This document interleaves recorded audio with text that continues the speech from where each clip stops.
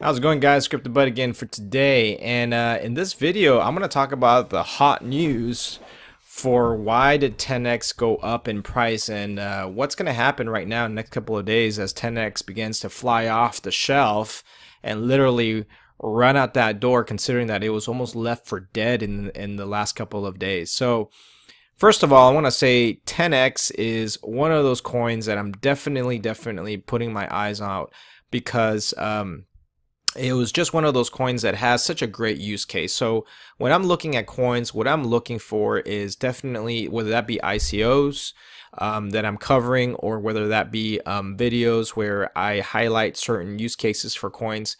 I think that the next evolution of blockchain technology is going to be use cases.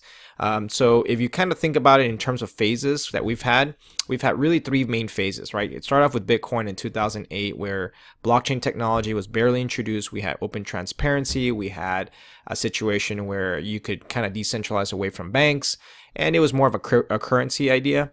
Then I'd say we had phase two, which was your Ethereum platform type smart contracts, where it uses the blockchain, but then you could start doing very interesting projects with it by using computer code that would self-execute. And I think that was definitely huge. And things like Arc, Neo all fall in that category, and Lisk, of course. And then now we have this new use case along with the new ICOs are coming out, and 10x is definitely fits in that premier category of, okay, so now we have that platform. What do we do with that platform? Okay, are we all going to be building Ethereum platforms? Are we all going to be building Lisk platforms? No, I mean, at some point the platforms are going to kind of be put to the side, and then we need to focus on how you're going to actually use those platforms, whether it be on the Ethereum, whether it be on the Arc platform, whether it be on Lisk platform, or you take your pick, or Neo platform, whatever it is you're doing.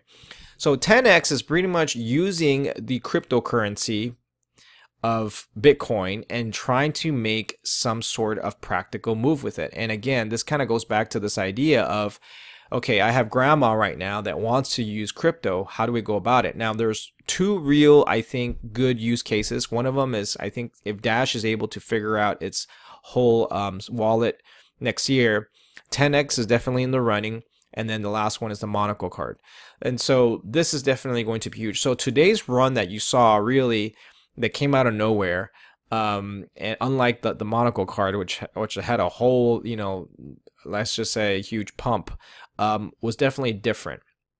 So here's their Twitter, and the one thing I want to talk about here is that if you take a look at this specific page, you're gonna find that there was only one tweet that pretty much made 10x fly off the charts today. 20-30%. I think at the all-time high for today was about 60%, and this was the one from Dr. Julian Hosp, who tweeted at 12 hours ago about the 10x wallet card. And as you can see from here, just kind of zoom in a little bit, you can see from here that he has joined the revolution in Europe, and it shows that the 10x card has a Visa almost prepaid covering here, and I'm pretty sure that was intentional so that people can figure out what that was.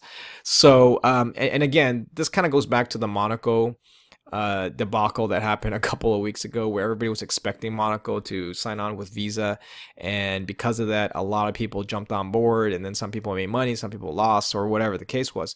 But here's something interesting, is that basically what they're trying to say here is that now they have a formal collaboration with Visa, at least in this picture, and that's going to bring the mainstream audience now into crypto. Now it says Europe in there, so there's no guarantee that it's going to be in the United States, because if it is in the US, then definitely this is going to be even bigger. So again, this is actually huge news, because any coin that's able to have some sort of formal collaboration with a large company like Visa, you're basically going to almost guarantee you that's going to get some sort of mass adoption. Now, again, the price pump that we have right now, I think it was long overdue.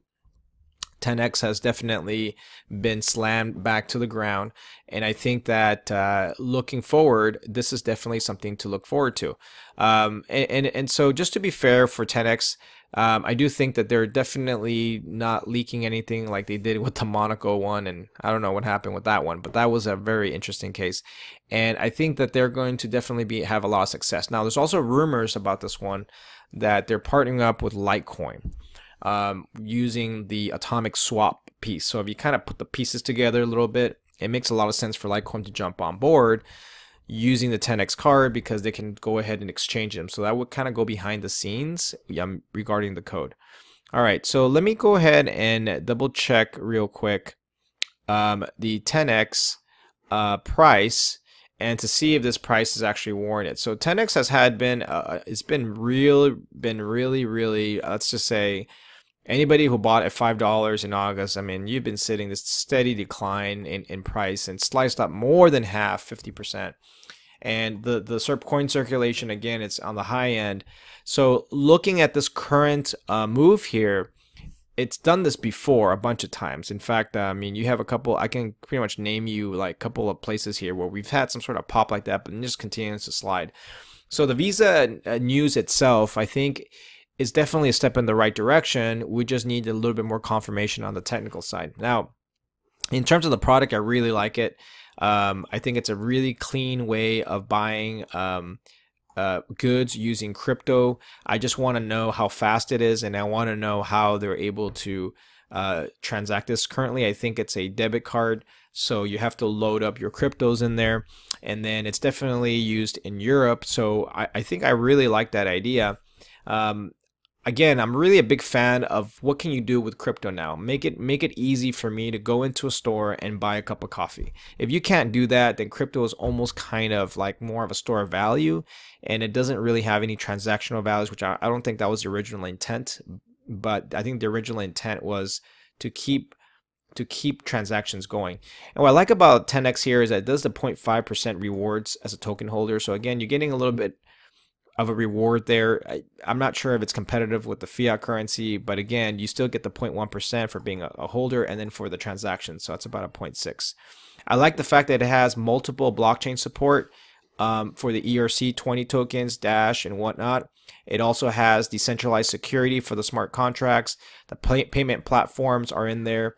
It's got the ETF, the exchange, the lending, and the security. So it looks like it definitely has a lot of cool features. It has a 0% spending exchange rate, and there's been places where they've already field tested this. And there's the one thing that I really like is this idea called the Comet Network.